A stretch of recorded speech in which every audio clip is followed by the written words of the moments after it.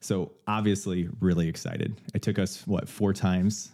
I think it was 4 times. To get this here. But I am so excited to be sitting here with you and talking to you about this. I mean, ever since we had that first conversation about it, like in person, I've just been thinking about it quite a bit. And I'm not only the conversation that we had, but things that I've had conversations with other people after that.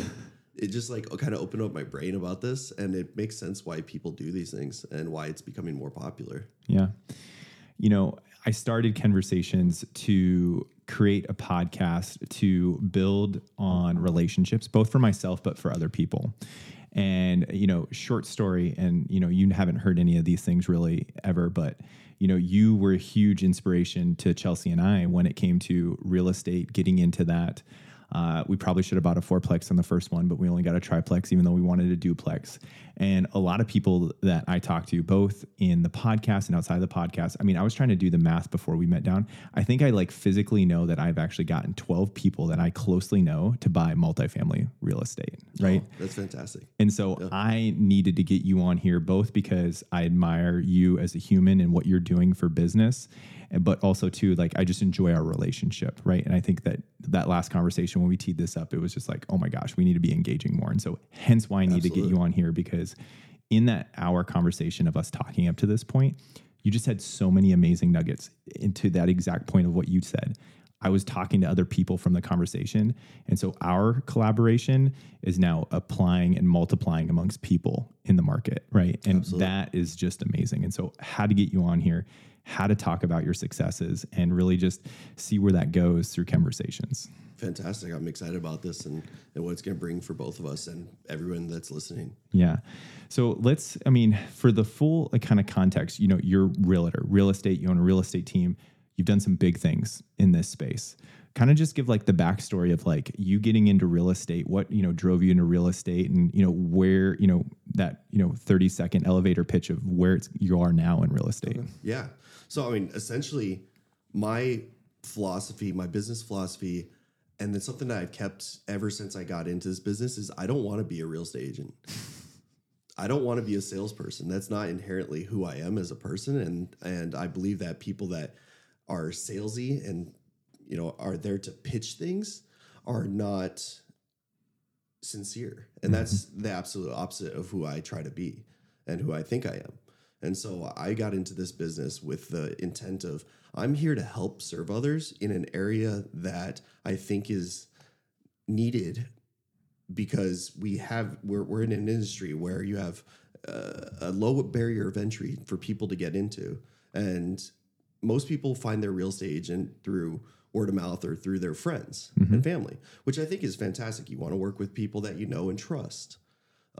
But my area of business is multifamily and investing in real estate.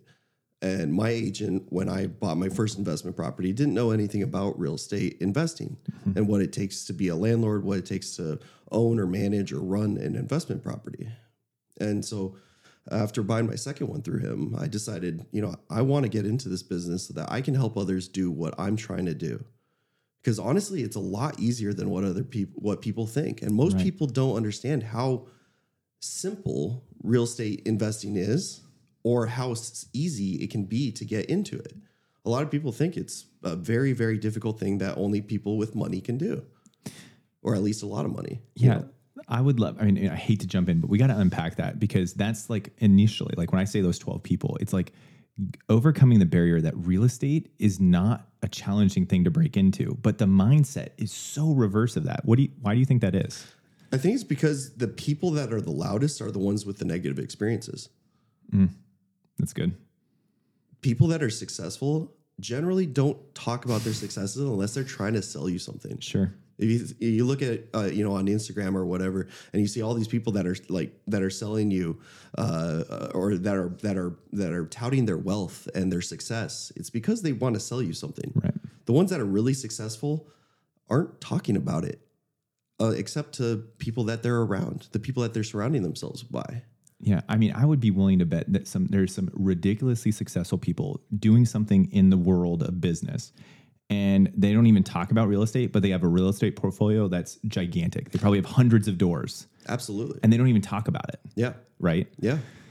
It's an interesting perspective, right? I think it's a psychological mindset of, I mean, because with people that are afraid of talking about it because they don't want to come across like braggy, or they don't want to make people seem like they're trying to sell something, because everybody that does talk about it are generally trying to sell you something.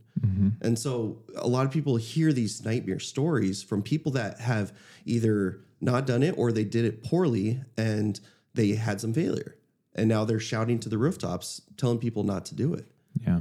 And those are the stories that people hear the most. Right. And so a lot of the stories that are told out there are not ones of success. Yeah.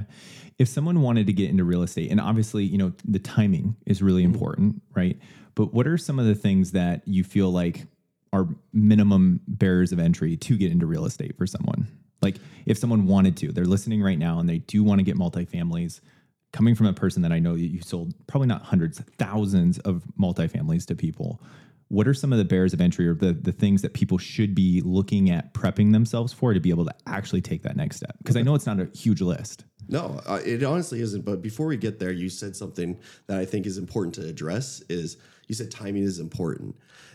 To a degree, I agree with you. Sure. Absolutely. If you bought a property in 2007, you were having a hard time with that property, Right. Simply because of the especially if you got like an ARM loan, Right. and the market. You know, everybody knows that the market tanked after 2007 for many years. But every single investment property, almost every single real estate property out there is probably worth double, if not more, than what it was in 2007. Totally. So if you hold on to the asset long enough and can, Right. then you're not going to lose. So ultimately, timing can be important, but I think the better thing to say is the timing is important by starting now. The best time to invest is yesterday. Sure. The second best time to invest is today. Yep. And so I think timing can be important, but the most important part about timing is starting now. I love that. Yeah, no, totally. So to address your question about barrier to entry, for most people, they believe that it takes 20 to 25% down to buy an investment property. And for the most part, that's true. If you're buying it as an investor and you're not going to occupy the property, then yes, you have to put 20 to 25% down on the property. If it's a $400,000 property, it's $100,000 down. Not everybody I know and not everybody you know has $100,000 to put down on a property. So yes, the barrier to entry seems really high, especially for the amount of money that you have to put into it. But there's some fantastic products out there that can get you started in an investment property at a much lower cost of entry. And that's owner-occupied products. If you can buy a home, you could buy a fourplex. Right.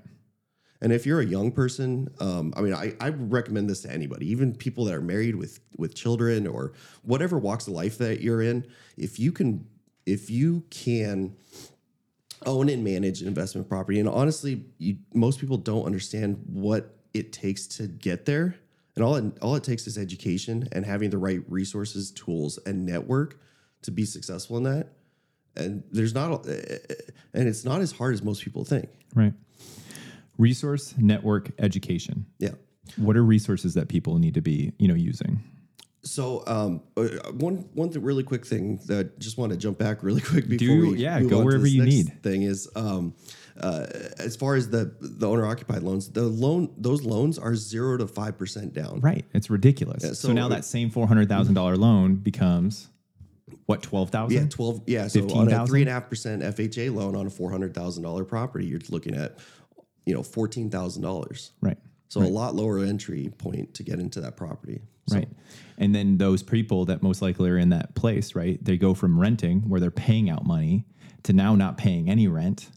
And then they have 2 or 3 people paying a mortgage or a rent to them, which probably exceeds their mortgage. And now they're putting money in their pocket. Absolutely. The rule of thumb for those type of properties is those 3 renters are going to at least cover your mortgage, maybe sometimes some of your utilities as well. So you're living for pretty close to free in that property. And then as well, your tenants are paying down the mortgage on the property for you, rather than you living in a single family home and you're paying your own mortgage and you're paying your note down. Somebody else is doing that for you. Right. And like you said, in 2007, 2008 versus now, how much more are those properties worth? And if you're living in it, what's happening year after year after year? inflation, property prices are going up. So now that initial investment that you made is now worth more. Absolutely. There's 4 different ways in which you can make money in real estate. So first is appreciation, like you talked about. I'd never bank on appreciation, but it always happens over time. Right. Principal pay down. So the tenants that are paying the property down every single month for you. I love that. So cash flow. Every single property that I sell somebody, I tell them that you got to think about the cash flow first. Because if the property cash flows, every other problem is solvable. If you don't want to manage the property yourself and you don't like the idea of dealing with tenant issues and repairs and things like that, if the property cash flows, you can hire those things out and have somebody else do that for you. Mm-hmm. And you can make it so so hands off that it's literally pocket money. Mm-hmm. That's your future retirement. And for most people, especially today's world where Social Security and Medicare and everything is going out the door, like how important is it to have another resource to be able to fall back on in your later years of life? It's absolutely vital. Yeah. Right. I mean, even if you don't want to become wealthy with real estate investing, owning one property, one investment property can make a life-changing difference for you down the road. Mm-hmm. And as you build equity in that, I mean, if you have a medical issue and you can't afford to pay for it, and or you lose your insurance, and you built up a couple $100,000 in equity in a property. I mean, it's such a great way to build wealth over a long period of time that you can use for many different things. And most Americans, they say, don't have more than $4,000 or $5,000 of net worth. Mm-hmm. If they don't own a home, and they have a month worth of savings, maybe. Well, I mean, I think 80% of America, I was just reading this Gallup polling, said 80% of Americans live paycheck to paycheck. Yeah. I think it's 95% of Americans can't afford a $500 emergency. That's absolutely mind blowing. I mean, they're one emergency away from being homeless. Right. I mean, that's like one flat tire, right? Yeah. Because you have to maybe replace 2 tires, right? Like that's it. That's.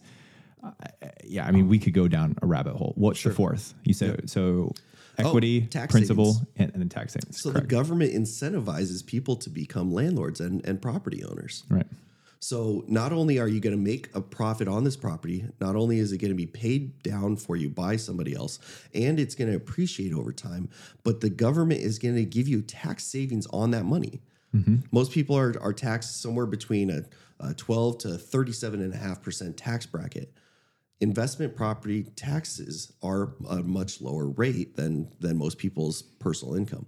Yep. But also, because the property depreciates over time, because you have to repair it and put money into the property over time, which you're accounting for when you're running numbers on a property anyway, you get to deduct the value of the property over a certain period of time. Right.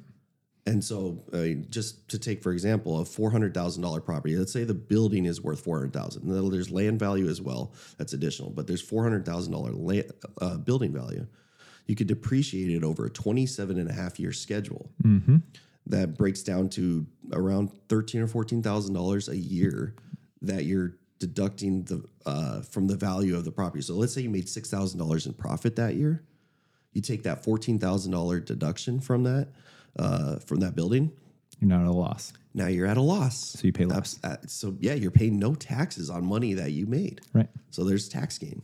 Yeah. I mean, you don't got to sell me. I love it, Yeah. And so, okay. So back to what you were saying, barrier of entry is low, right? And so we want to inspire and motivate more people to get involved in that. So you said resources, education, and then what was the third one? I already forgot. Network is probably the most important one.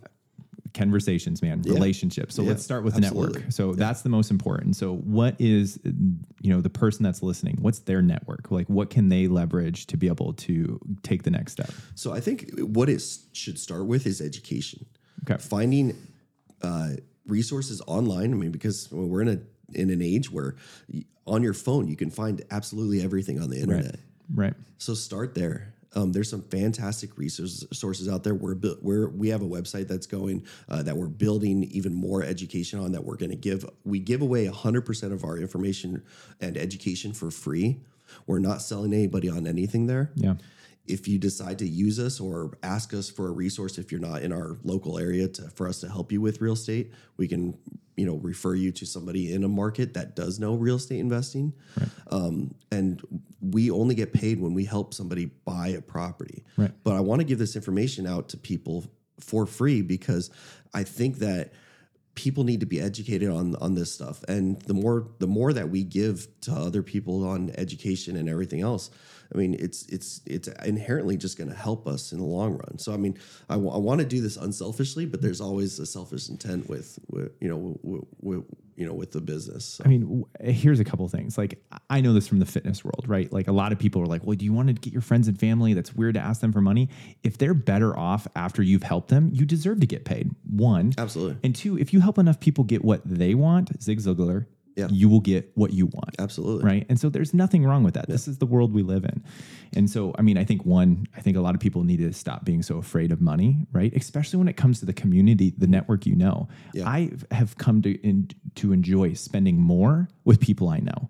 I come to going to the places that I know because I enjoy the relationships.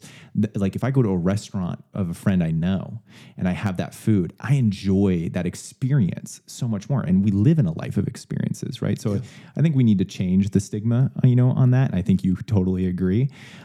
What's the website? Invest907.com. Got to get that in there. I mean, obviously I believe in you. I mean, like one great story. So I love to tell stories too, is like, I remember when we bought our first one with you and right away we bought it. It was great. It was an amazing experience. We were excited. We were gung ho renovating a unit. And I remember calling you, not a couple weeks after we moved in, and I'm renovating a unit. And in this unit, it's an upstairs, downstairs, right? And I'm downstairs renovating the unit. And I was there for probably like 3 or 4 hours. And in that period of time of 3 or 4 hours, 30, maybe 40 people came, walked upstairs, knock, knock, knock.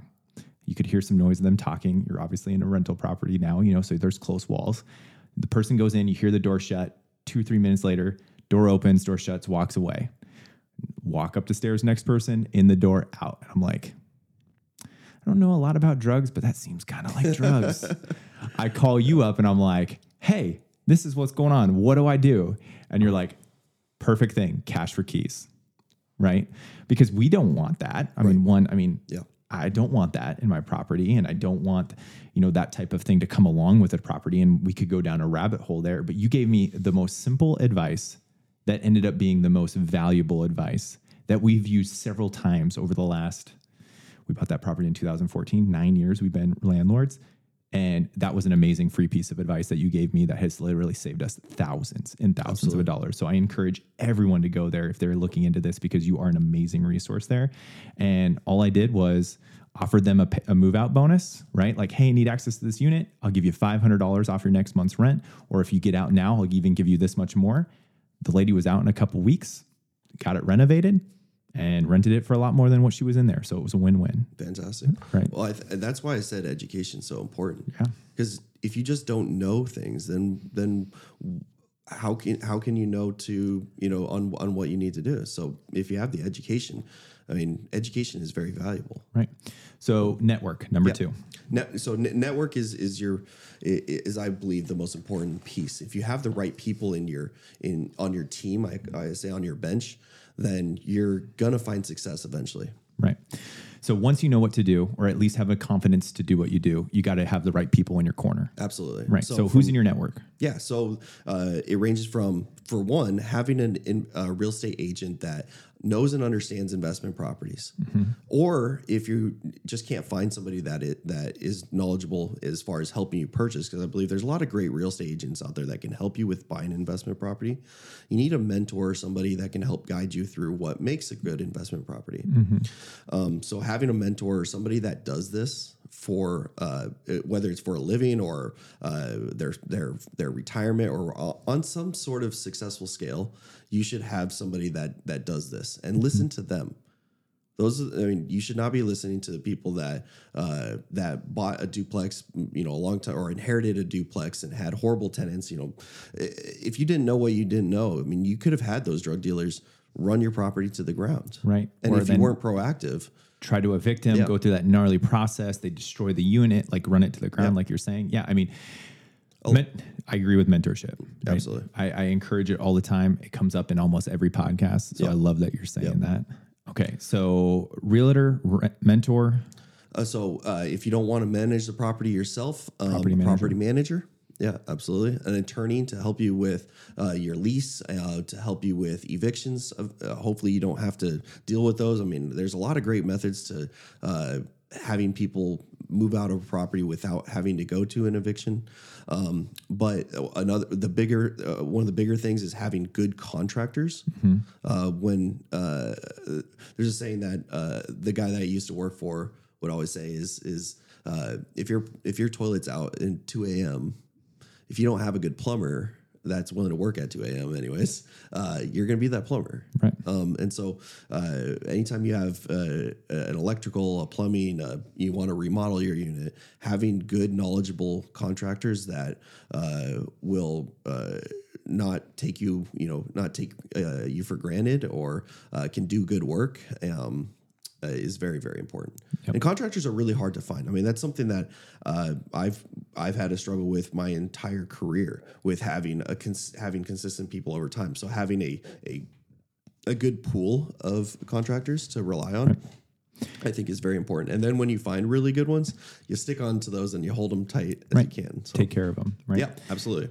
At the end of the day, though, I mean, I think lawyer, contractor, these things are all super important, guys. Yep. But like, I want to encourage, really what you need is you need a realtor, right? Because a realtor is probably going to be able to help you with 90% of that, right? I know you did for us. I mean, absolutely. A lot of real estate agents in general have those type of resources because it's the business that they do. And so they can be a great resource to have to rely upon for that network, or at least the start of that network. But also networking with other investors in your market or even outside of your market. There's great websites and information outside of just what we provide. Biggerpockets.com is an absolutely fantastic resource for investors. Yep. I mean, there's a lot of stuff out there, but you should be networking with other investors. There's Facebook groups. Yeah, I was just gonna say, like, Landlord's Almanac is like here in our area, like an amazing resource. You know, ran by a property management company, but it's still an amazing resource. You know, I guess something I didn't hear, and again, I don't want to speak for you, but I also think a lender, right? Like, you got to have a good finance person, right? Yeah. And specifically with investment, with multifamily, like most real estate agents, they sell anything under the residential umbrella or commercial. And most of the time that's homes. That's most of their business. And so some lenders are just not well versed in the multifamily sector. And I mean, that's okay, but you want to find somebody that is well versed in multifamily, because there's certain rules and regulations that can make it most advantageous for you to buy your next investment property, but also can hinder you from purchasing your next investment property. There's certain things you need to look out for, and numbers you need to know that honestly are things that not every lender will know, just without having gone through it before, or having or selling that product to on a regular basis. Right, and I love that you say that, because through time, you get more education, which then expands your network, or then the ability of how you do this, right? I know for me, Chelsea and I have constantly been learning. I learned in this last process that you can actually pitch lenders against each other and then get a way better rate. Never did that before, but that worked really well this last time. So, you know, I was like, I never thought of that. I've always just kind of picked a lender and went through the whole process, and that was great.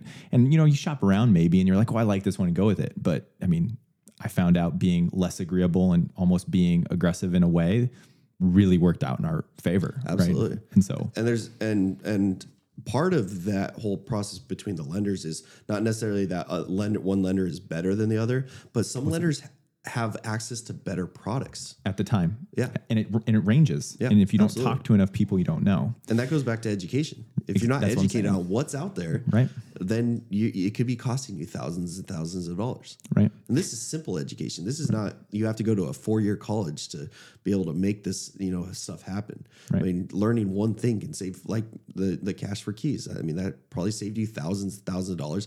Tons of headache for sure, in having to go through the standard eviction process. Because it's not just a drug dealer, right? It's a bad tenant. It's a tenant that's maybe getting super late with rent, and that single education piece has saved us like thousands in many different situations. It's applicable, right? And so I again encourage you to check out John's 907 investment.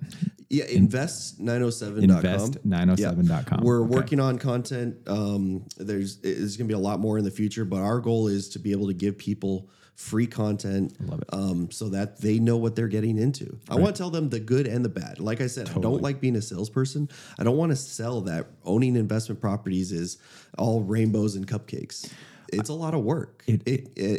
For some people, it's a lot less work than they think, but it's a lot more work than just regular mailbox money, which some people, I've heard people use that reference. Unless you're completely hands off, then there's some work involved. The people we're talking to, this first one, owner occupied, it's hard work, right? Yeah, and absolutely. it's not for the faint of heart, right? I try to do my best to not sell it in a way, when I'm just talking to people, I don't have any skin in the game, right? I'm going to send you to John, right? But I tell people the worst. I know for a fact we've had some of the worst experiences. Sure. How many people do you know has had a tenant die in their units? I've couple. sold a lot of units. Right, so, I know. It unfortunately happens. I can guarantee you that's a low percentage of people. It's very low. Yeah, absolutely. Right. It's still encouraged. And it's such a sad situation. And I'm not here to make light or laugh of that. It was a terrible situation. Yeah. I still encourage people to be a landlord. I had a girl that didn't know how to use a plunger, and we had a $50,000 poop flood in a property. Yeah. Guess what? Yeah. Still encourage you to be a landlord. See, those stories are the ones that get told the most as well, though. Correct. And that is what deters people from these things. If it wasn't the thing, if real estate wasn't the thing that created more millionaires and billionaires out there, then obviously these type of stories and these type of things absolutely wouldn't be worth it. Right. I don't know if it's current, but I know it's past, and we don't have someone to stat check it, but we might be able to do it after the podcast. Do you know there's an industry above realtors that creates the most millionaires? I'm sure you'll educate me on that. Realtors is number 2, at least from this statistic. I'll have to find it. Real estate investing. Yeah. Number 1, life insurance. Interesting. Yeah. Life insurance. I've not seen that or heard that. Yeah. Anyone can fact check us afterwards. We can look it up afterwards. And maybe we're wrong, but I'm almost positive that insurance has created more millionaires. As far as like a career?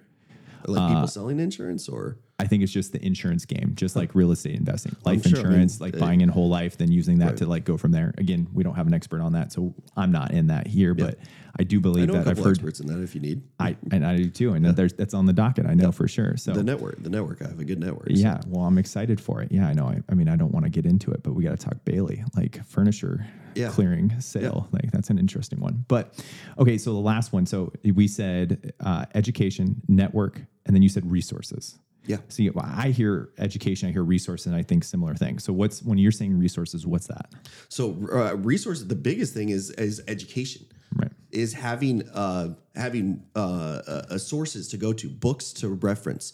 To Rich Dad, Poor Dad. Because go read it. You may not have access to your mentor all the time, or you may not have access to somebody, your network all the time. And so if you have resources, so books, internet, it's a fantastic tool. Websites that are that help investors. You want to build an LLC, you could do that on your own now. Mm-hmm. There's many different websites out there that can help you through those processes. Yep. So a lot of these things you can do for a lot cheaper than having to necessarily go to an attorney to build that LLC for you, or to build a certain document for you that you need. So yeah, resources really goes back to like education. Right. So we're going to take a hard segue only because we know each other, and I want to go this direction because I'm so thankful for that for people, because again, I have so many people asking me, how do I get into it? And I'm constantly trying to, preach that, but why not have an expert? I'm a little fish in a very, very big pond in that space. So I want to know, you are an extremely successful realtor, right? And we don't have to say the numbers. You told me the numbers, like you've been crushing it year over year for the last few years. What has led to your success, like intrinsically in you? I 100% believe it's the method in which I come from. As far as unpack that, I'm not a salesperson. Okay, I'm here to help you grow your wealth. Right. And when I help you buy the right property, when I tell you what to look out for, what not to do, when I tell somebody not to invest because I don't think that they have the ability to handle that property, or I say invest, but you want to make sure that this part of your network is super, super strong. Because I've seen what's gone wrong when certain people or personality types have invested in properties, and if you're a very passive person and tend to stick your head in the sand when things go wrong, that's only going to hurt you in the long run. And I want you to be successful. I really, really, from the core of my heart, like I want people to be successful in this. I got in this business simply because of that, because my agent didn't understand or know how to help make me successful. And so that's why I got in the business. And because I've come from that philosophy, I've helped create many, many millionaires, in fact, in this state from real estate investing. Right.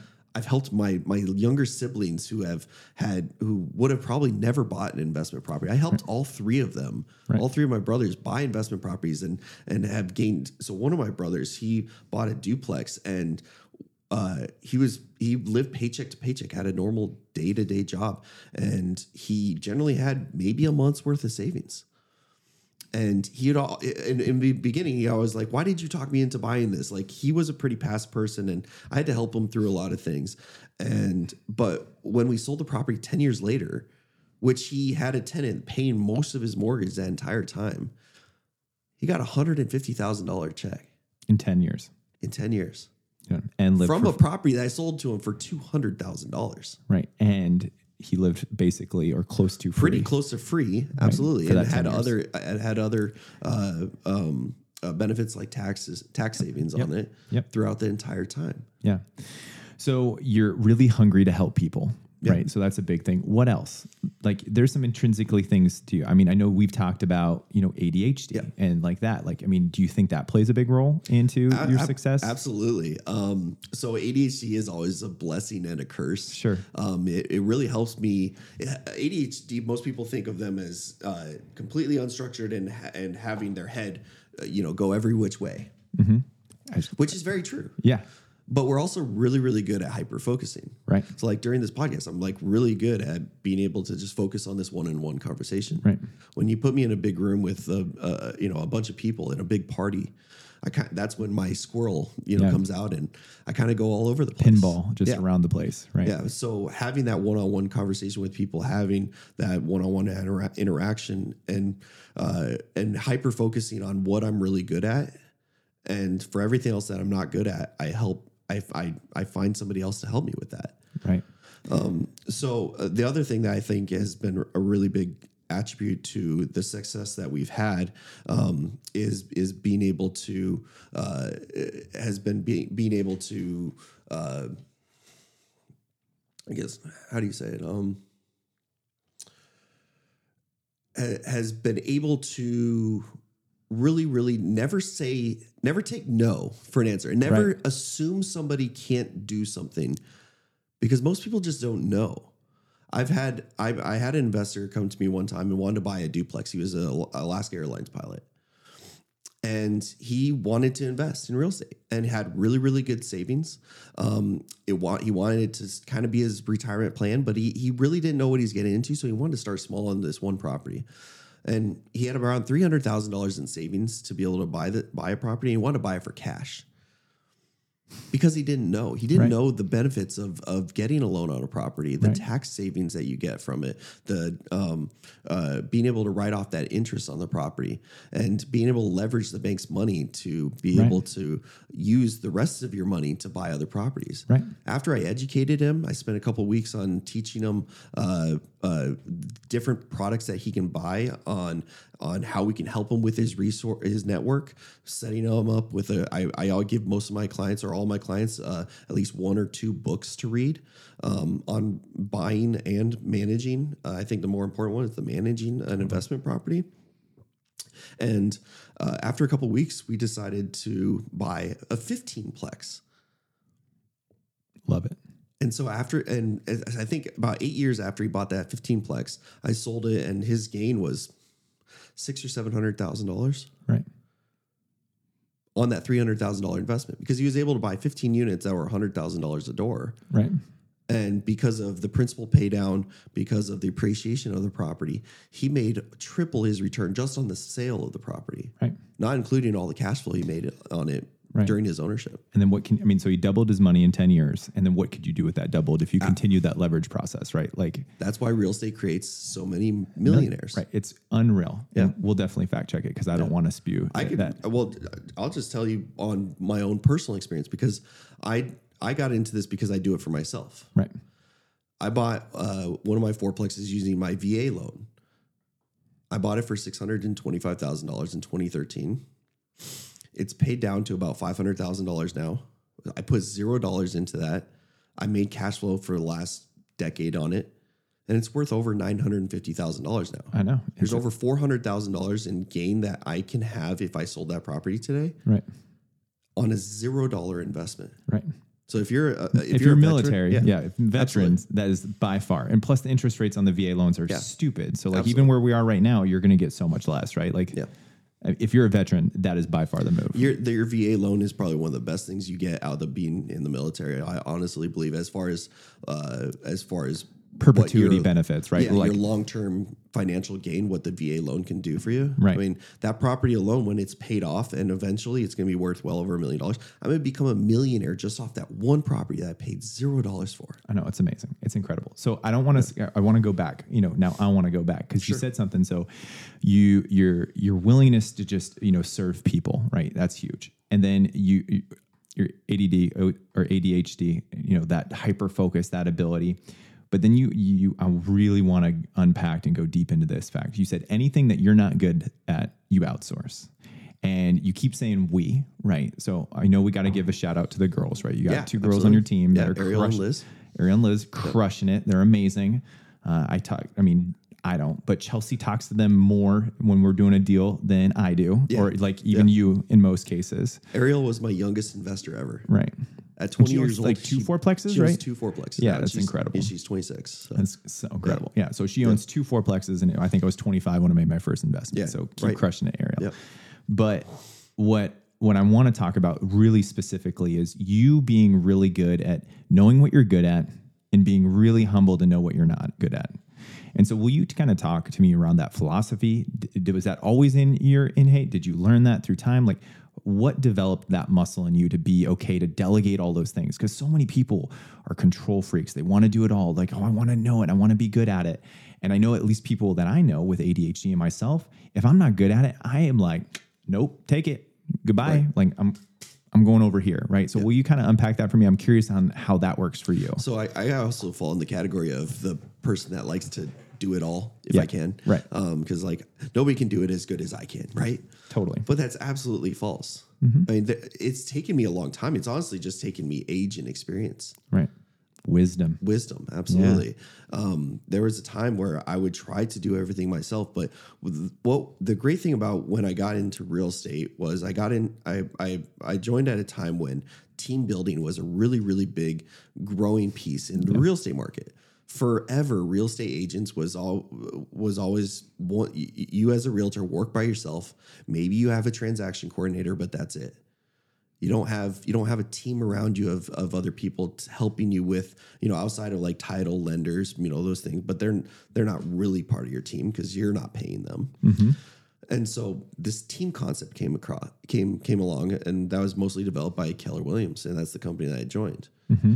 And what I learned is if you give people a job and help them be really good at that one job, then they're going to do that one job way better than anybody else. Mm-hmm. And they can handle a lot bigger capacity than anybody else if they're not having to worry about other things. Mm-hmm. So for instance, a Keller Williams team or any general team is made up of, you have a listing agents that just work on the listings, mm-hmm. a buyer specialist that just work with buyers, transaction coordinators that just handle the transactions, and then closing specialist that helps everything facilitate through the closing. Right.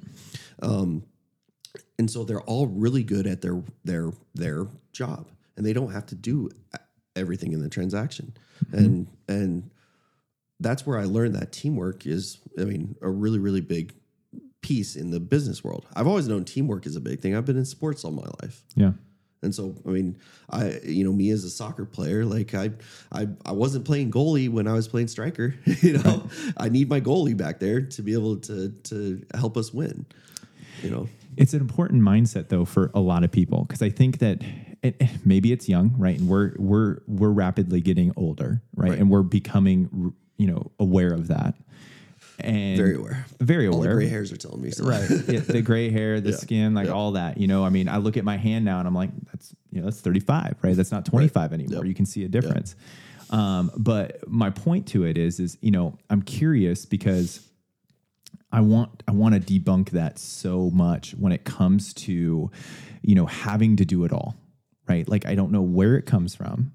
And I want to pick a fight with it, like having to do it all, because the philosophy that I use, or the math equation that I use, is like, you can only do 100, right? If you want to do it, you can only do 100. Yep. But two people doing 70 is 140. Mm-hmm. And that's the math game, right? Like when you really think about it, like, okay, they're not going to do it maybe as good as you outright away. But what I've found, when you give a lot of autonomy, you give a lot of freedom, you build a team, you inspire, you coach them, you give them books, all the things you're saying, they probably can do 100. Absolutely. Right. But just to think, even if they only did 70 and two people are doing 70, that's 140. Mm-hmm. And like that simple math, like a lot of people don't understand. And a lot of times it's not, a lot of times it's not just addition. When you take somebody doing 70, and another person that's doing 70, a lot of times it's actually multiplied, right? You're multiplying it. Right. And so, now it's 2,100. Exactly. You're the exponential growth that can happen from teamwork and somebody being really good at one area of their world is absolutely huge and vital, and it can changes businesses, changes lives. Well, and not only too, like when you're in your strengths, there's things you're good at, but talk about the energy you get from the things you're good at. Absolutely. Right. Like, I mean, talk about it's like, there's things you're good at that I can never do at your level because the fuel you get from doing it. Absolutely. I always believe that people should do what they love to do, that what makes them happy. A lot of people get stuck in jobs because it's what pays the bills. And unfortunately for a lot of people, they can't get out of that world. But a lot of that goes back to just being educated on, or not being educated on, what their other opportunities are. Mm-hmm. A lot of people just don't know how to do things. And that stops a lot of people from reaching their full potential or learning about something else that can really make them happy. And when you're happy in what you do it so much better. And you do, and you want to work so much harder at it. I mean, there was times in my career where I'd work 80, 90, 100 hours in a week because I love it. Right. And I don't do that anymore because of those 80, 90, 100 hours that I was able to put into that. Now I can focus on my family, my kids.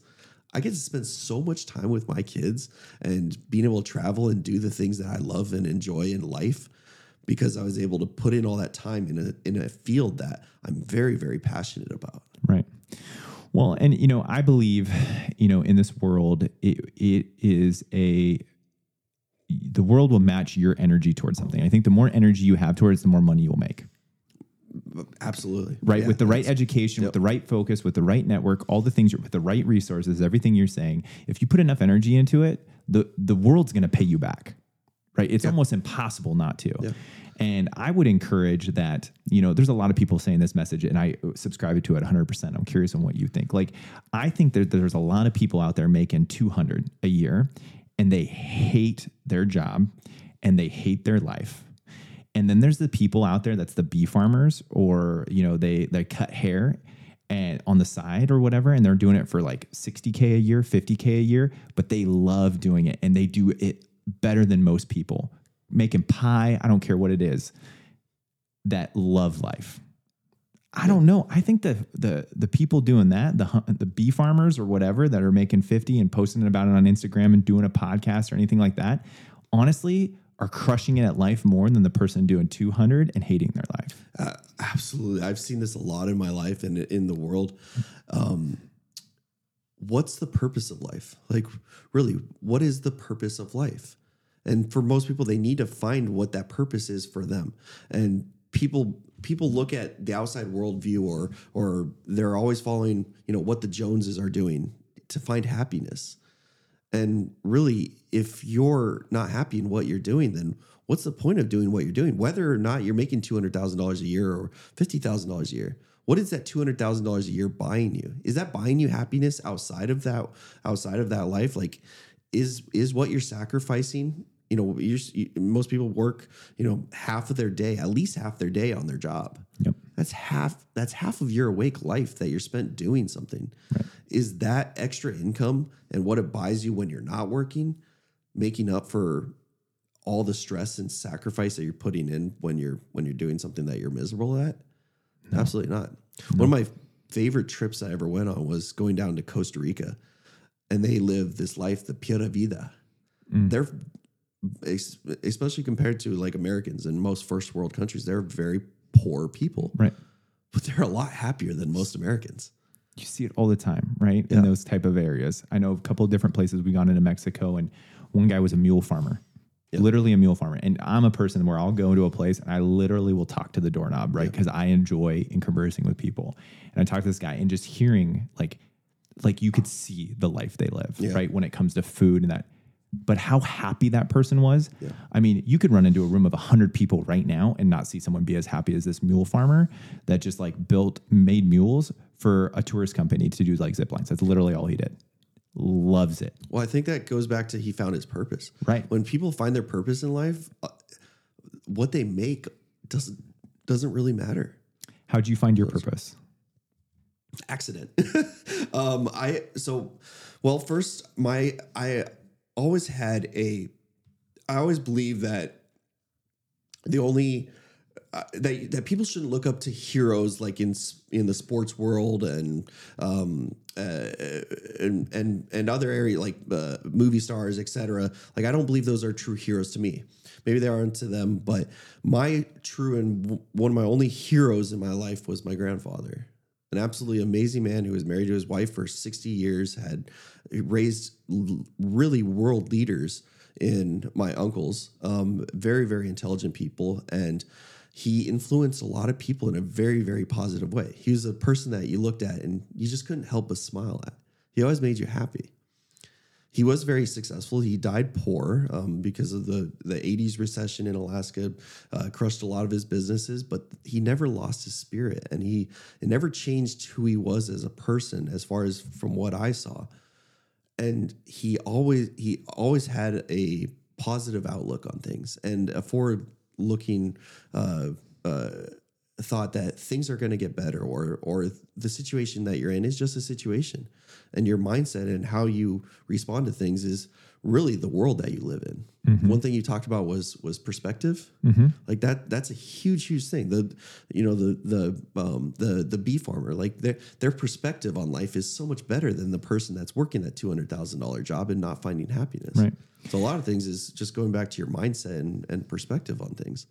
Yeah, I love that. But my grandfather was my hero, and he was in real estate before I was born. He was a real estate developer, and he built a lot of buildings in Anchorage. And because I worked up to him, I wanted to get into real estate somehow. Yeah, but I didn't know how. So it wasn't luck then. No, it was to some degree. Yeah, I mean, there was some influence on things, absolutely. But how I got into real estate sales was kind of just by happenstance, because I really wanted to be like a builder, developer like him. But I didn't have the tools, resources, the knowledge to be able to get into that business. I had no network in that area. Right. And so I thought to myself after I got out of the Army, how do I get into real estate? Well, I can't just go build a house. Nobody's gonna give me a loan. I don't know any contractors, that can help me with this. And honestly, I don't know how much money I can make even building a house. Yeah. And back when I became an adult was, 2008, 2009, the market was not doing very good real estate wise. And so I got a full-time job, and I knew I wanted to get into real estate, and so I read a book about real estate investing, and found out that I can buy a fourplex using my VA or FHA loan. And then I just asked around I asked my cousin who I should use for a real estate agent, and so I got my first fourplex when I was 20. Yeah, I was 20 when I closed on it. I was 19 when I started the process, and 20 when I closed on it. And it was after that next transaction that I decided I want to get into this to help other people do it. So I thought I was only going to be in the business for 5 years because, like I said, I don't like the sales game, but I love helping people grow, and I love helping businesses, and that's what I do more than I sell people on properties. I help them grow their portfolios, their wealth, their future. Yeah, and that's exciting. You're crushing me because there's so many directions I want to go right now. Sorry, yeah. No, don't be sorry. It's amazing. And so I want to hone in. I guess where I'm going to choose to hone in is this sales place, because I have a lot of empathy for you. I feel the exact same way. I am constantly in the sales position in my life, but my whole life, and Chelsea can be like the biggest advocate for this. I was like, I don't want to be a salesman. I don't want to be honed as the salesperson, but I constantly in it. And when I'm in the process, I never feel like I'm selling anything. What do you think that is? Because I know many other people that are incredibly successful in that world, and they all feel the same way. So, what do you think that is? Well, you believe in what you're helping people with. I think it goes back to perspective. Like, you understand what you're doing for people, and I always look at like the phrase the sales people, and when you're selling somebody, you're convincing them to do something that you want them to do. Right. Maybe not be the best thing for them though. Right. So yes, that's our title is salesperson, right. But really we're not selling people on something. We're educating people on what they don't know. Right. And that's what you're doing. You're educating people for Beacon. You're educating people on, if you invest this amount of money in marketing or doing things this way, it's going to produce a return that you don't even understand. And you're not selling anything, man. You're teaching people how to spend their money to gain more clients. Right. It's definitely sales. I agree. I mean, I totally agree with you, and I'm glad you feel that way. It's funny. You said something earlier about the persistence, right? To push through and all that. I'm curious on what your mindset is on this. So I've always liked to ask this question to people that are in some realm of where they're, sharing information to get someone to do something. Do you think people are a no until you get them to say yes in the process? Or do you think people are a yes until you get them to say no? It depends on where you come from when you're approaching them. Sure. And how they came to you. Right. So, I mean, what if they come to you? Yeah. So if they're coming to me, then they already know about me and they already know what I have to offer most of the time. Because I get most of my business through referrals and past clients. I mean, most of it's referral based. I don't cold call. I don't do a lot of internet marketing on my business. I market my clients' properties, but I don't market my own business a lot because I want to build a very relational and very close and personal business. I don't want to work with everybody. I want to work with a handful of investors and really help them grow their lifelong wealth. Right. As I've gotten older, I've realized that that's kind of a selfish thing to think, is like, I don't want to work with everybody, because honestly, I want to live my life and have freedoms, and I live to work. I work to live. I don't live to work. Right. And so at the end of the day, I'm doing this to buy my time back as well. Mm-hmm. And so that said, I do want to help everybody. And so how can I do that? I got to do that through technology. I got to do that through automation. I got to do that through, recording myself on, more on and providing video and content, that things that I say to every single person I meet with. Why have I not just recorded that and put that on my website for them to be able to go and see that? And now I can impact a lot more people. And that's what I've learned, that I've always been kind of resistant to that type of technology or that type of, education, which is kind of weird. Like, I'm, being a millennial, we were the first to grow up in that. But I feel like that older millennial that's like resistant to certain technology. Like, there's certain technology I'm cool with, but others I'm like, oh, that's too much. But technology is what's going to help us better ourselves. And I've always had a negative view on technology. I always thought it's going to turn us into like the Matrix, or we're going to end up like the Terminator or whatever.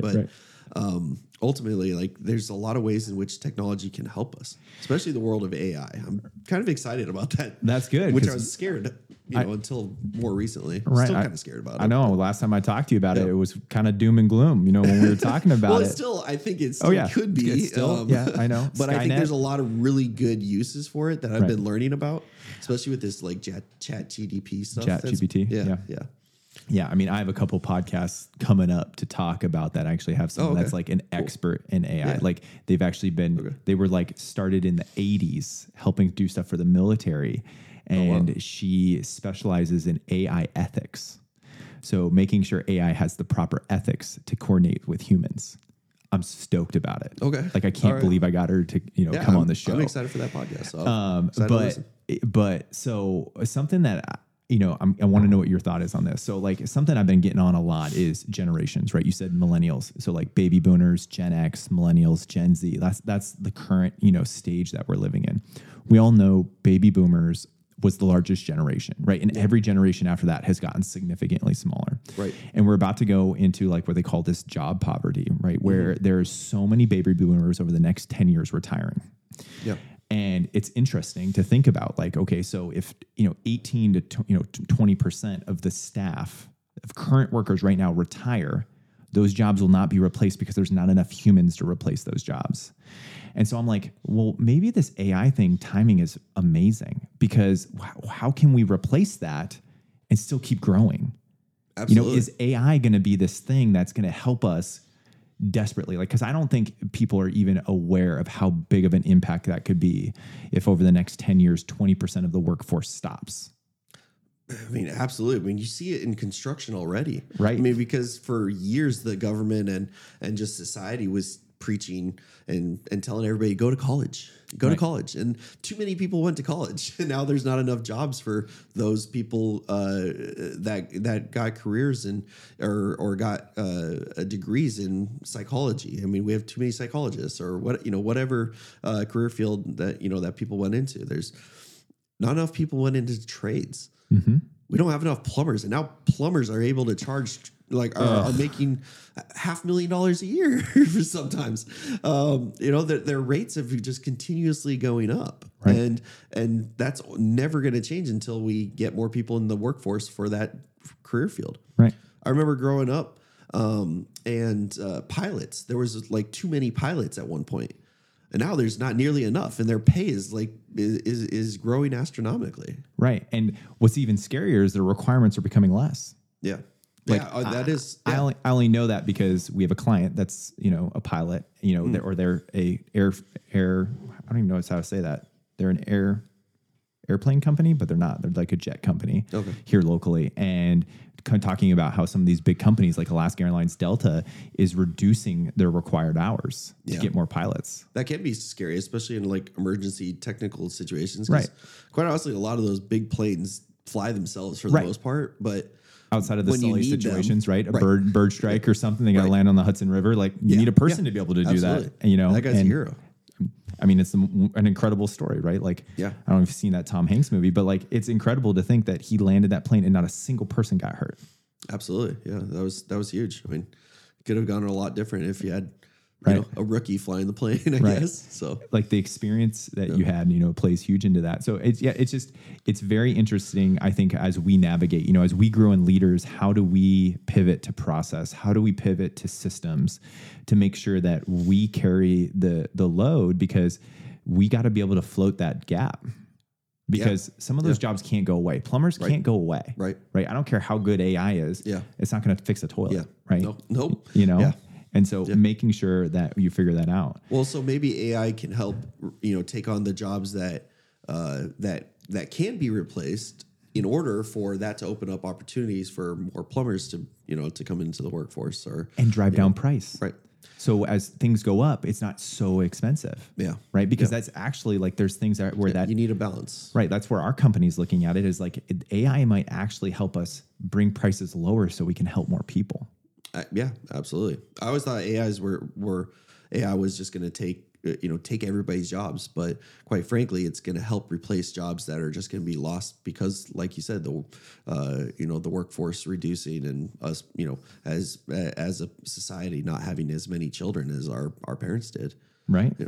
Right. I was just reading that for every adult to replace itself in a growing, conglomerate of an ecosystem, they have to have 2.1 children. Yep. Yeah. which I think the American average is well below that. It's like 1.6. 1.6. I think it was the last time I saw it. Yeah. Right. So 1.6. So Yeah. like we're not even replacing ourselves at a rate that we need to be Right. keep a sustainable growing, race. Right. Yeah. Yeah. That's a lot of people talk about the earth being overpopulated and things like that. But I mean, the direction we're going, we're going to be vastly underpopulated at some point, and it's going to hurt, everybody, because when you have less people, you have less demand on things. And it's, I think that's a really big topic that can be quite controversial, and I don't know all the answers for sure. Oh gosh, no, I don't claim to know those. I don't know if we're overpopulated, underpopulated. I believe we have enough food and resources to take care of everybody, but obviously, there's still a ton of poverty in the world. But I think that's more because of greed than anything. Right. Right. My philosophy on that, and we can spin it to something that I think is really on subject, is like, I think the best thing that can get people out of that is more opportunity, right? And I think that leaders create the most opportunity. And I don't know what your thoughts are on that, but I think leaders come in and see a problem, and they typically create a solution. I know you do Absolutely. that. Yeah. Yeah. I mean, we as people need a leader to follow. Mm-hmm. Like without leaders, we're just a bunch of lost sheep that don't have a good direction or know what to do, and in a lot of areas. And so you could either have good leaders or you could have bad leaders.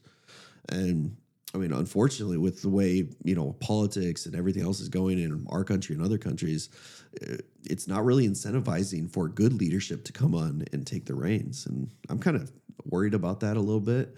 I am optimistic and excited about like where leadership is going, and in the workforce, with the education that we have and understanding human dynamics, becoming a more accepting culture of all people, races, sex, everything else. Focusing on mental health, right? Like Yep. a huge focus on mental health over the last 2 years, which Absolutely. I think is a net positive, from the current situation. Oh, that's changed drastically. I was in the men's locker room of my gym that I go to, and listening to a couple older guys probably around my dad's age, late 50s, early 60s, talking about their kids. Their kids were talking to them about therapy, and they were like, "Well, back in my day, we would just suck it up and put in and pull up our bootstraps and just deal with it." I'm like, but the what's come out of that is been very, very detrimental to a lot of that generation, right?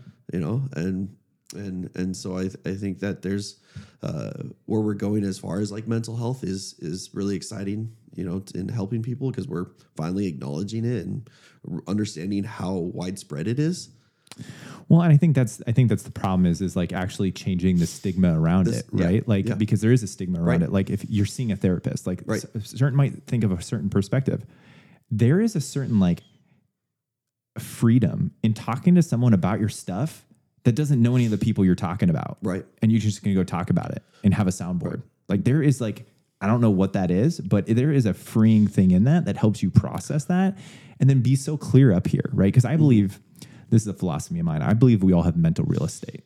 Right. And we only have so much real estate, just like there's only so much land that you can live on. Right. And I think people spend way too much time living and taking up real estate that has zero effect on the actual trajectory of their lives. Yeah. Politics, news, sports, like the economy. Like, don't get me wrong, the economy is important. Right. But at the end of the day, you can go change it. Right. Right. Yeah.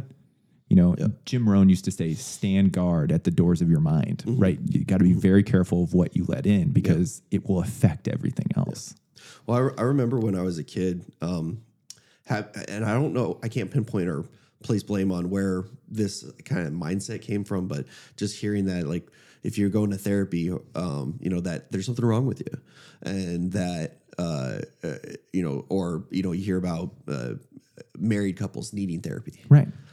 Everybody needs a life coach. I'd like to call him a life coach. Sure. I mean, people, Michael Jordan has a coach. Right. He's still, or had a coach. I mean, LeBron James, he's still in. So yeah, Kobe. He still has a coach. Right. even though he's the best in the world, whether he's better than MJ or whatever, like he has a coach. Usain You Bolt. should have a life coach in whatever area you want to improve your life on. Yeah. And I love that the stigma nowadays is that therapy is good for you, and that there's not. I mean, there's something wrong with everybody. Everybody's screwed up. Totally. Yeah. Nobody's perfect. Nobody has it all figured out. But the stigma has been, it's been changing. Where if you go to therapy, it's because you're bettering yourself, and it's like kind of, I think now a little bragging point. Like I'm trying to work on myself. Right. You're self-aware enough that you got stuff, and you're working through it. Yeah. You're trying to better yourself. And I think everybody should have a therapist personally. Anybody in a relationship should have a couples therapist. Regardless of how good your relationship is, it can always be better if you have somebody to help coach you through it. So. Yeah, your relationship will be great if you never stop working on it. Right. I mean, that's like anything else. Yeah. And that's where a lot of marriages and relationships fail, is that they stopped working on it and they got complacent, or they decide not to work on things. And, that's something that's happened in my life too. So I know what that's like. Yeah. And you're working really hard, which is amazing. So we talked about how you think leaders are going to make it may be a big saving grace moving forward. 100% agree. I totally agree. What do you think are some common traits from your perspective? And I want to be very clear. There's all sorts of types of shapes and leaders and styles, and they're all good for different reasons, right? I think certain leaders work great in certain areas, and I think other leads, other areas. But I do think that there's common traits, values, characteristics.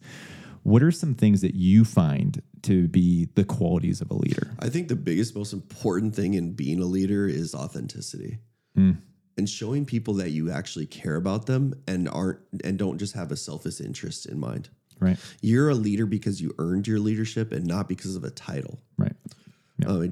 John Maxwell is a great person to go to. Somebody that I read a lot of his books on leadership, and so I've gained a lot of things through that. But being authentic and really caring about people. Yeah. If you really care about people and listen to them and want to help them, you don't have to be the best at something in order to be seen as a leader to them. Yeah. How do you think you model authenticity? Like you said, you listen to them, you care about them. What are some things that you do intentionally? Because you have this ADHD, right? And you're able to hyper focus. So I think you're going to be able to create that. But what are things that maybe you intentionally do? Because that's probably not something you were like all the time, right? You've read books, you've honed in your traits to be able to do that. What are some of the things that, maybe help you with that? Well, one thing I want to say about that is like, you can't fake authenticity. No. It has to be real, or else it's not authentic. Right. So what I've always believed in is not listening to societal norms on, honestly, like PC culture, or, I think that there's certain things that should be, but for the most part, people are too afraid to say what they think or how they feel, or they hold things in because they're afraid of how somebody is going to receive it. Right. But oftentimes that can hurt people and hurt relationships. If you don't tell somebody how they can better themselves, I think you should do it in a tactful way. Right. And a helpful way, a place, coming from the right mindset or the right heart. But we need to be able to help each other out and point out to each other when there's things that, they can be improving on. And I think people are like, well, if you don't have anything to, you have things to work on yourself. So why do you have to, like, I believe that, like, you shouldn't point, the Bible says that you don't pull the stick out of one person's eye when you have a log in your own, Right. I believe in that, but I also believe that we should help each other become better, and coming from the place of sincerity is something you can't just fake, and you got to have. But I believe in being open with people. Right. Is a big thing. So I have to brag on you too, because you live that. And I know you live that by the relationship that we have, right? You helped us buy our first real estate property. And then we actually went to someone else. And when you found out you went to someone else, you came right to me and you're like, all right, shoot me straight. Why? Yeah. And I told you, right? Like, it wasn't a big deal, but it was like, you had a lot going on. You were really busy. And towards the end, we didn't get to hear from you or see you as much. And that, that hurt a little bit. And you took that so to heart, I want to say. And like the relationship we built after the fact, I mean, think about how much more business we've done with you after that than before that. Absolutely. I mean, I don't have it all figured out. Right. And if people go through my life and saying I'm doing good and I'm doing great, and then behind closed doors, they're like, man, that John guy, he really sucks. And, Right. man, he really hurt me in this way. And I didn't know that. Like, how am I supposed to ever get better at that? Like, I know I've lost relationships over this exact thing. Whereas I've offended somebody or hurt somebody because they looked at it from their perspective, or or maybe I was just a jerk. I'm not perfect, and I've definitely not done things the right way in all situations in my life, but I still love people and I care about people, especially a friend or somebody that's close to me. If I didn't know what I did to hurt your feelings or did you wrong by, or how I could improve myself, then I'll never change. Right. And I'm just so grateful for that, because I mean, you actually helped me do something better, because I saw how you changed based on that. And I forever became more transparent and committed to keeping people more accountable, because that was selfish of me not to share that information with you. I should have went straight to you. That really makes me feel good, because that is like one of my big life goals, right? Is the more transparent and open I'm with people, I believe it helps them be more open, and like every person that I can help in being more open, and maybe they can be more open with other people, and then it just branches out like a spider web, I mean, I'm making this connection right now, but like that was 2017 when we had that conversation. I remember that. Yeah. And I was too busy. You were too busy. I gained too many clients, and that's where I was like, I don't want to work with everybody. I need to just work with just Ken's. And you were working with us, but it was just like you were too busy, and you were living a life, like you said. You don't, live to work. You work to live. Oh, that was another thing as well. That time period I was having my kids. You had some cool, your kids. You had some cool poker things you were involved in, and here's the thing: in that moment of us making that transition, like I was like 100% go John, right? We just wanted more energy, right? But I want to say, like, you doing that gave me the kick in the pants I needed to be, because that wasn't fair to you, right? And I think people need to realize that with this word accountability, right? I think it's actually the right thing to call people on their thing sooner and early and often. Yeah. Right. Because I don't think we do enough of that in a supportive way, right? No. Tact. Right. Use this word. It has to be tactful. You can't come around and be like, hey, you screwed the pooch, jerk. I'm never going to do a deal with you again. That's not going to work. Right. We have to use this empathy. We have to use this self-awareness. We have to use like this understanding that people have stuff. And I think that more accepting culture, like you're talking about, really leads into that. Yeah. Yeah. I hope I can change a small part of the world just through that one thing, because I think that is the thing that holds us back as a society more than anything else. Mm. I mean, and really can hurt and hurts relationships, and hurting relationships hurts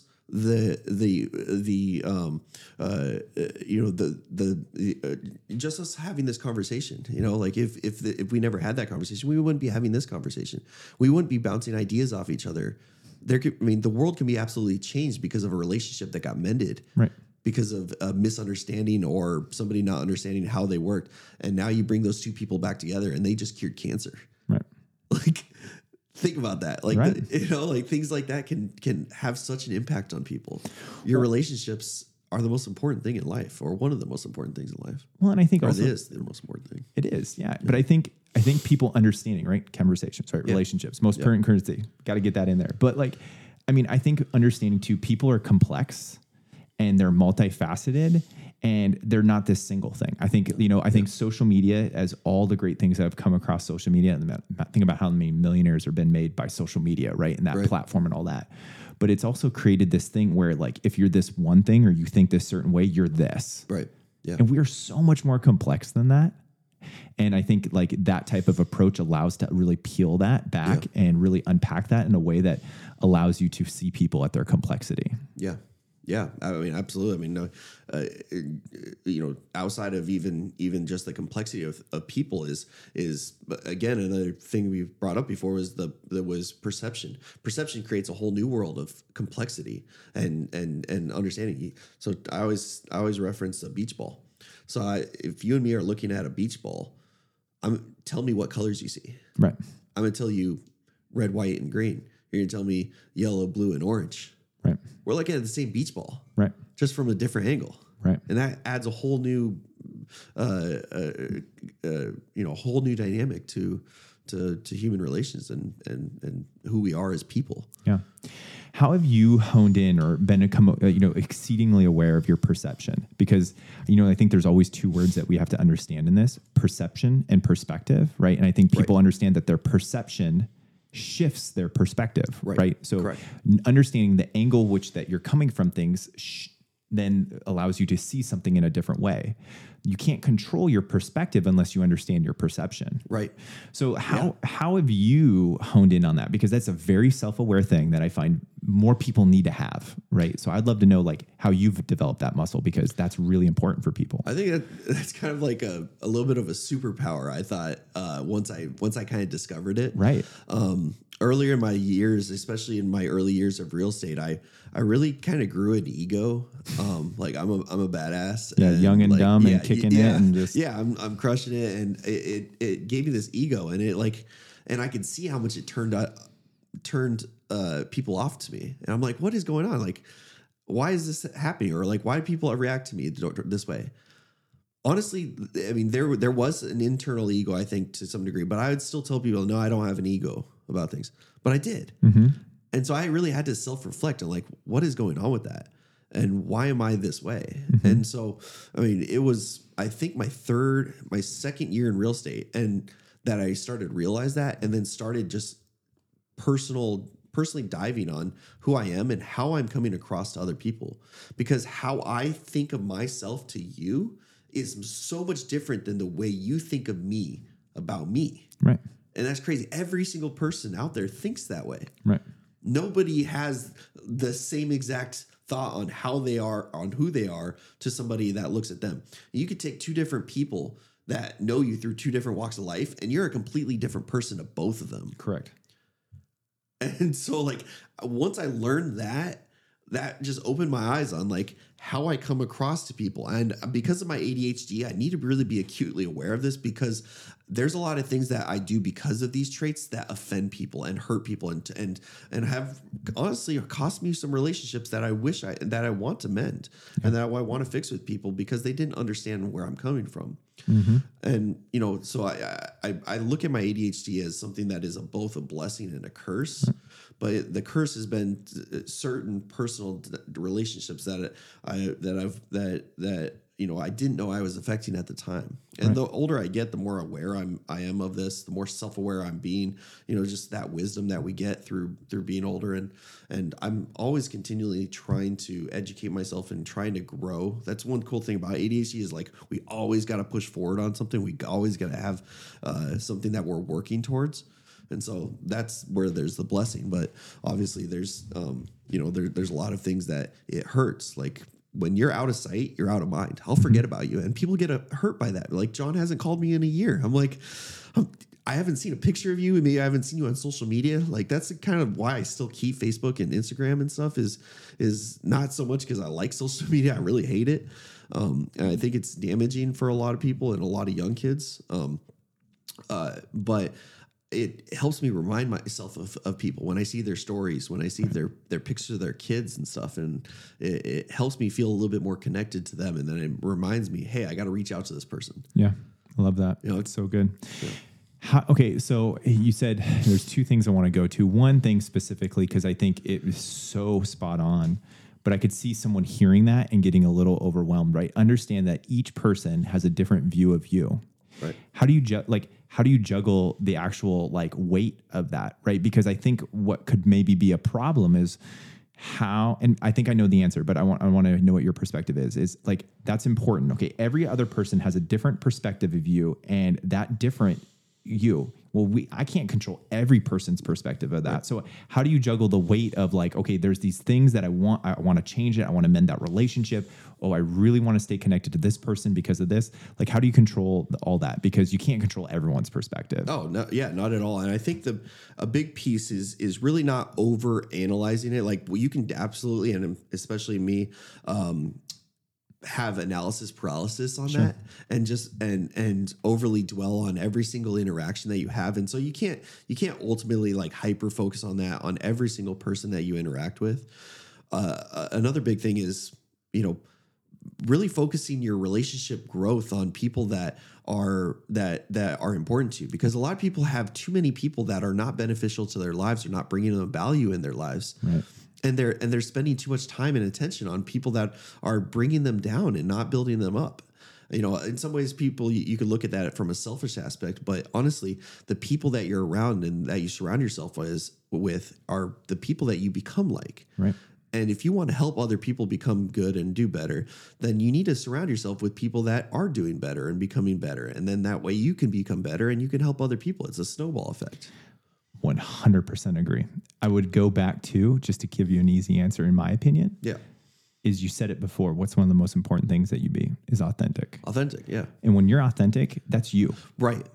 And I think that also weeds out people that are not authentic. Right. Which helps you eliminate that circle. And then helps you, make that circle smaller. Absolutely. And that's my ADHD is like, right.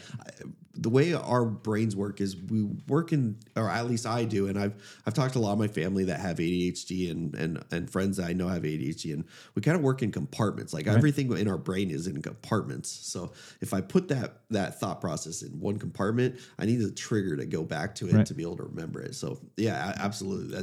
That's huge. Being authentic is something that can helps build relationships and weeds out the ones that are not important. Right. But I think understanding that that's a part of the process. I think I think sometimes people hold on to people that they need to let go. Right. Right. Yeah. Yeah, absolutely. I mean, just because of the relationship that they've had over their life, or the memories, or that friendship that is there, even though it was harmful to them. And so people stay in relationships just because, we've already been together for so long, and but that's not going to ever help your life in the long term, Nope. And so, I mean, it's unfortunate. I think it sucks that you have to let people go in certain areas of your life, and you're like, if everybody has to be around people that are better than them, then how are those people? Why would those people even want to hang out with you? So it's kind of a hard, dynamic to have, fully. But that's just I think just the mindset of that, of trying to surround yourself with people that are better than you, but not only better than you, but are trying to become better themselves. Right. What are some things, because, you've said it a lot, and I'd be curious to hear you say it, but what are some of, if you were to say you have a self-improvement plan, or you have a personal development plan, that's what I've always rephrased it to. You're intentional with this. What are some of the cornerstones for you for that growth? One of the biggest things that I've struggled with a lot in my later years is my health and fitness. Right. Your physical body is what feeds your brain, and what your body and how your body feels and affects your brain so much. And if you're not taking care of your body, and then you're not taking care of your brain, and then you can't grow. Mm-mm. And I mean, I'm not the most fit guy in the world, but I'm working on that. You are. I'm working on changing that and getting back to where I used to be. And because when I was at my most fit was when I was at my most productive and my brain worked the best. Right. And so health, what else? Yeah. Health being, a huge piece to things, but also having goals, having, if you don't have goals, then you're just doing things just to do things. Right. So a target downrange. Yeah. Target downrange. Yep. So your health, you got to have a target that you're aiming for. What else?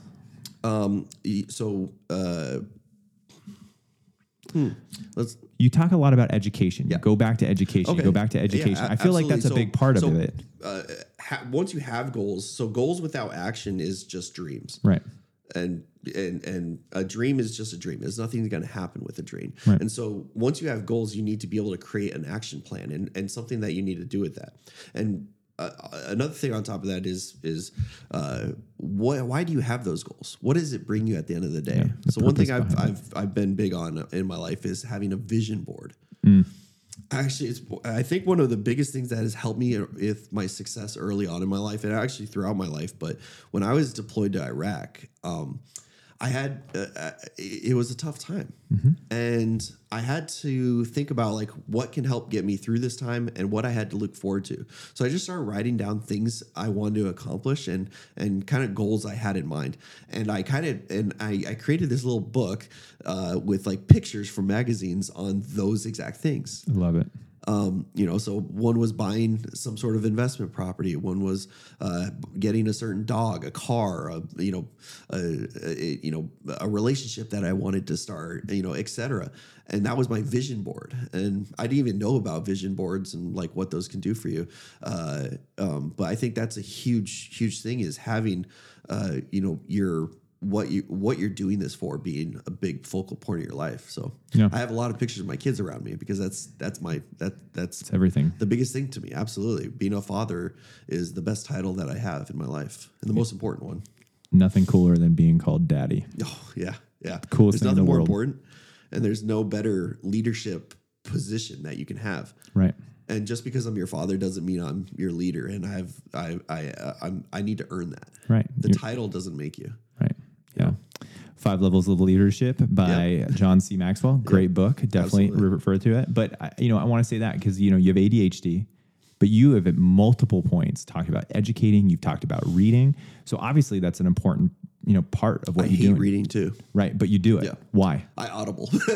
Most of what I do is Audible. I do read books on occasion because I know it's good for me. Right. I mean, like I hate eating vegetables, and before I really got into going to the gym, I hated going to the gym all the time. Now I love going to the gym. I look forward to going to the gym so much, and I actually look forward to. I like eating healthy more too. Right. Because of what it's doing for me. Yeah. And so once I know that what I'm doing is going to help better my life and it's helping me reach that vision and that goal of my future, it becomes easier. Mm-hmm. And the more I repeat it, the better it becomes. I mean, I have to say, you and I are both different ADHD for different reasons, but I definitely like everything I see in your actions, how you operate. There's so many similarities, right? Like that I feel, from myself. And I mean, 25 years old, I hadn't read a single book in my life. I read 2 to 3 books a month, Audible, actual books. Yeah. And it's because I am obsessed with the next person I can help with it. Right. Because you talk about leading a team, leading people, helping people, and that education pours into other people. I mean, I'm selfishly get something from it, so I'm super happy. Right. But I also think like the people that you impact in it is that ripple, that spider web effect, like you talked about.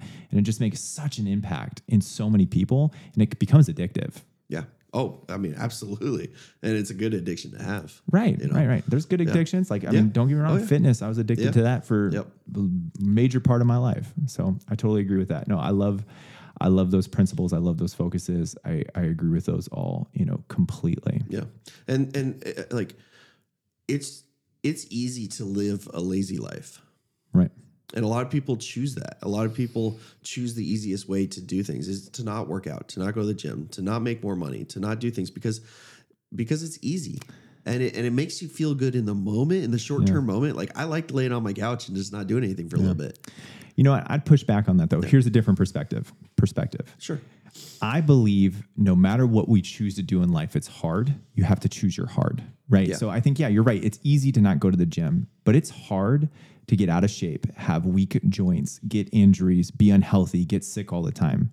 It's also hard to go to the gym and eat clean and exercise and sweat and get out of bed early because that's the only time you can do it. And so I believe you choose your hard. Right. Right. And, absolutely. Right. Yeah. And so I get what you're saying. In the moment, it's easy. But I mean, I think that's most things in life, right? Like the easy thing now is the hard thing later. Right. Right. Versus the hard thing now creates the easy thing later. And I'm sure someone a lot smarter and probably a lot more popular said that before me, but I believe that to be absolutely a pivotal part of success. Yeah. For whoever it is. Yeah. And we'll pretend you just came up with it. And then but you agree though, don't you? Right? Like, I mean, a 1,000,000%. And I think we're trying to make the same exact point there is in the short term, it's easier, but the long term is a harder life. Absolutely. I mean, you're being overweight, being unhealthy, being, drinking all the time and having those hangovers. Hangovers suck. That's hard. Right. That's a hard way to live. Right.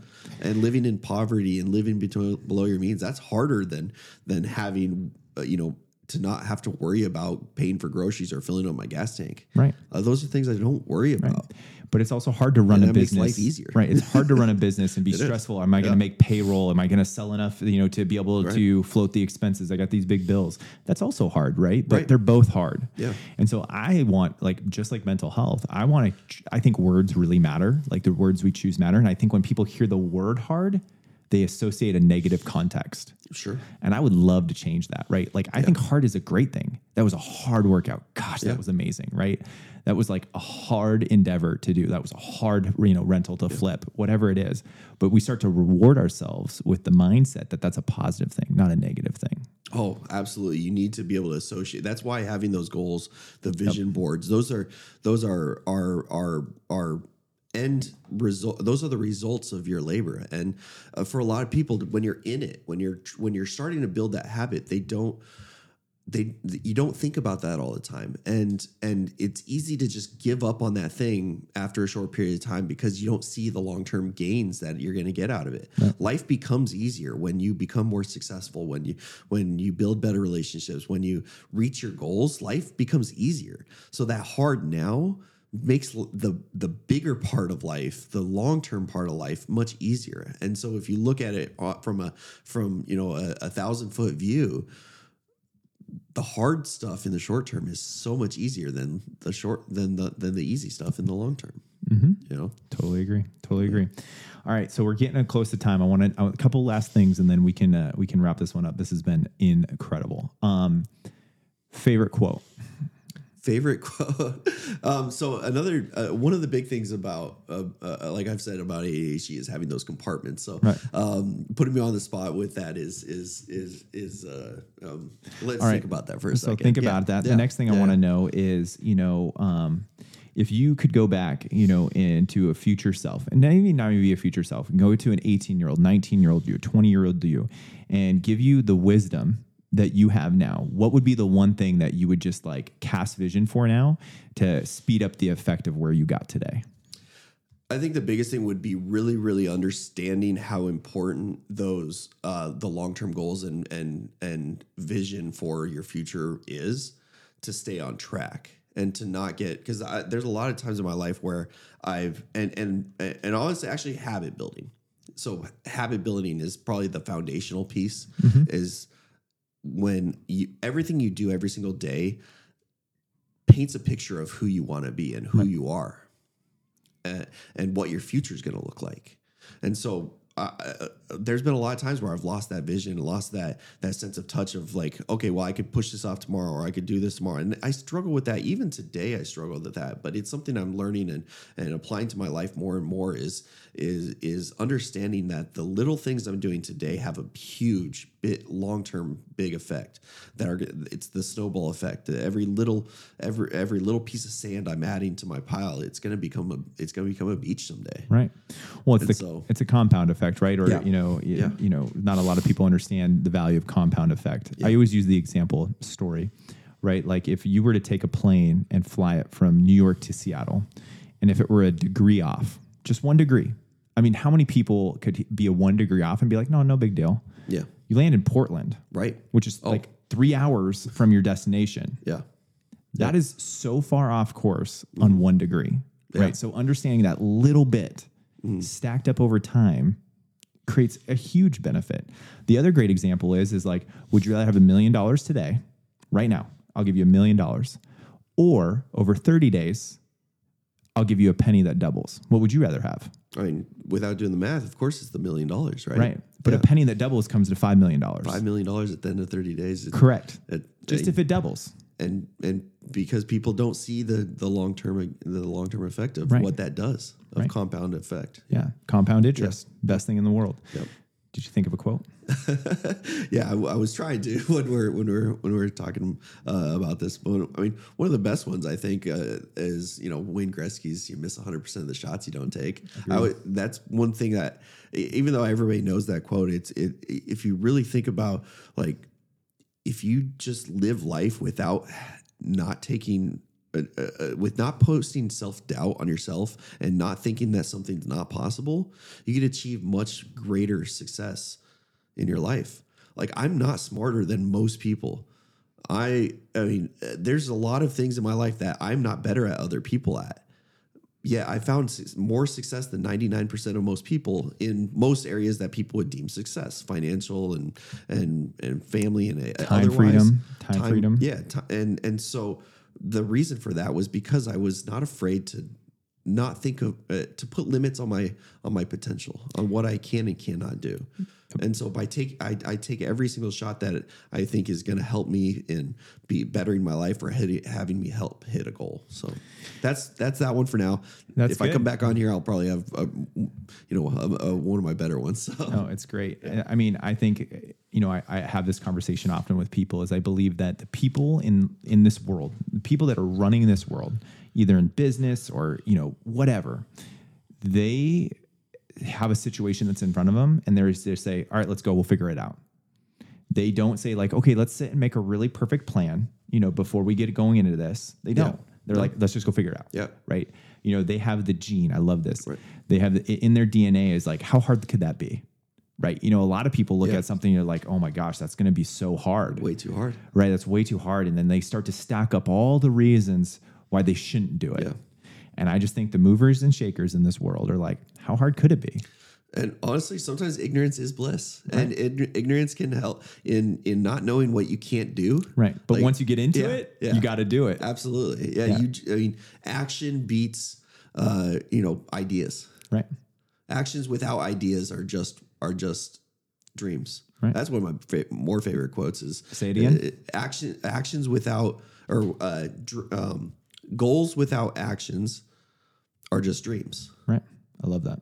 So good. Yeah. So I don't even know where I heard that, but yeah, that might be my favorite quote, I guess. It's good. It's good. So, I mean, obviously, thank you so much for coming on here. This was fantastic. Killer. Yeah. Right. And so I can only guarantee once this posts that we're going to have to come on. And I know that there's so many more things that we can talk about. And so I am forever grateful for your wisdom and this experience. And I cannot wait to see you on this thing again. I can't tell you. Dude, thanks for having me on. And honestly, I just feel like our friendship just grew a little bit more just from this conversation, Doug. Yeah, this is amazing. Yeah. All right, man. Cool. Thanks.